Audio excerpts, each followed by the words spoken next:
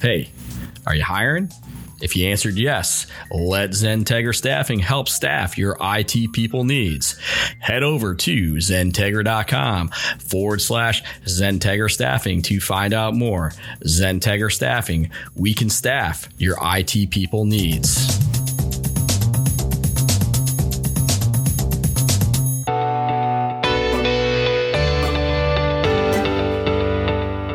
Welcome to another edition of the Citrix Session with your hosts, Andy Whiteside and Bill Sutton, your source for all things Citrix. Hello, everyone, and welcome to episode 40 of the Citrix Session podcast. I'm your host, Andy Whiteside. We have a little special thing going on today. We have with us one of the lead sales engineers at Zentegra, Randy Price. Hey, Randy, how's it going? Good. How you doing? I'm doing well. So my sales engineers, systems engineers, they are on the lookout for situations in the EUC world that we work with, Citrix, VMware, Microsoft.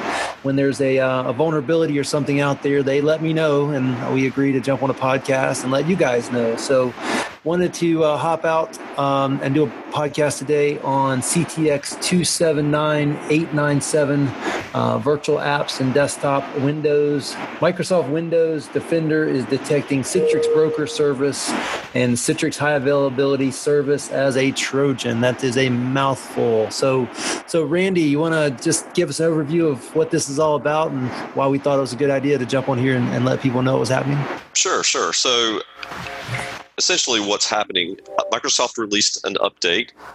It is version 1.321.1319.0 for Windows Defender. And with that, customers started noticing some issues, right? Their Citrix Broker Service was just disappearing in the services console. And they were seeing this on delivery controllers as well as the Citrix High Availability Service on Citrix Cloud connectors. Come to find out, what was happening was the Microsoft Windows Defender was actually quarantining these because they were detecting it incorrectly as a Trojan. Citrix did release this TechNote article. Within it, Microsoft has released an updated antivirus definition to address this issue. In this TechNote, they actually walked through some steps to actually clear the cache and initiate an update for Windows Defender to try to remediate this issue. So if you have not deployed that version, definitely recommend not deploying the affected version of the antivirus definition and going through that process so you get the newest updated version. However, if you have been affected or if you do notice these, there are a few steps and workarounds that you can take.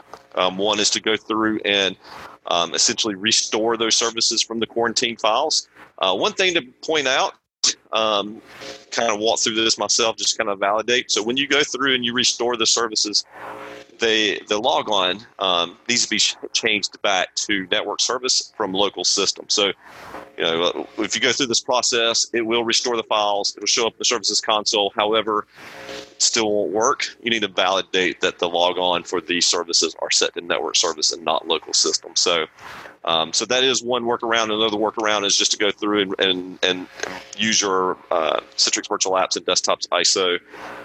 You'll actually run through and reinstall the broker service x64 MSI and perform a repair.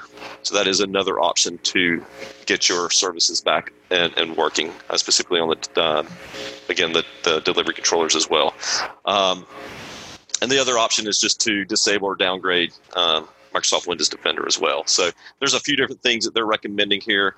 And again, this affects not only on-prem deployments, but also Citrix Virtual Apps and Desktop Service because it does impact the cloud connectors as well. So again, we were had some reports of some customers running into this.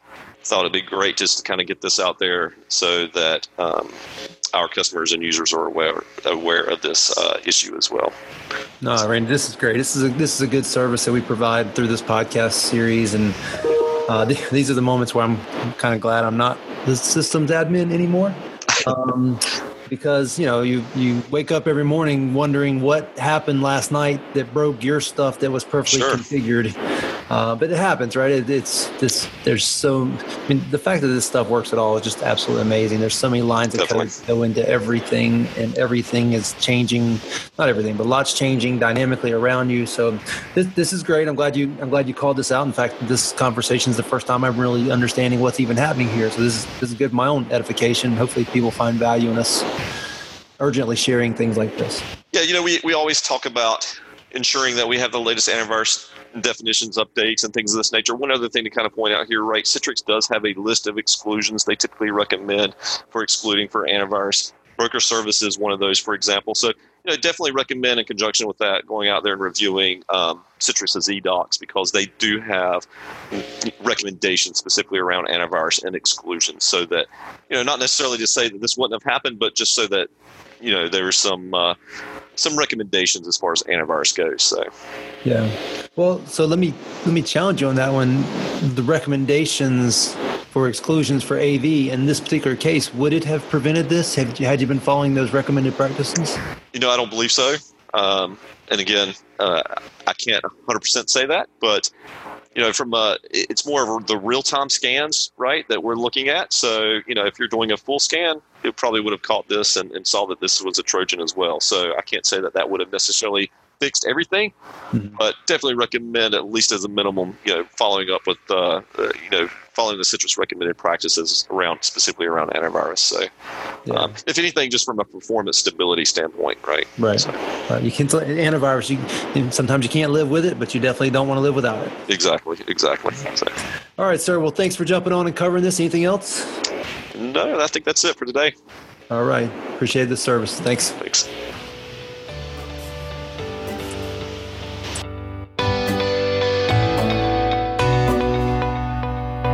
Thank you for listening to the Citrix Session with your hosts, Andy Whiteside and Bill Sutton. A special thanks to our guest for attending today's podcast. Podcast produced by Pete Downing. For any input, or if you'd like to be a part of our podcast, please email us at info@zentegra.com. Please head over to zentegra.com/podcast to listen to all podcasts in this series. This podcast is copyrighted by Zentegra LLC.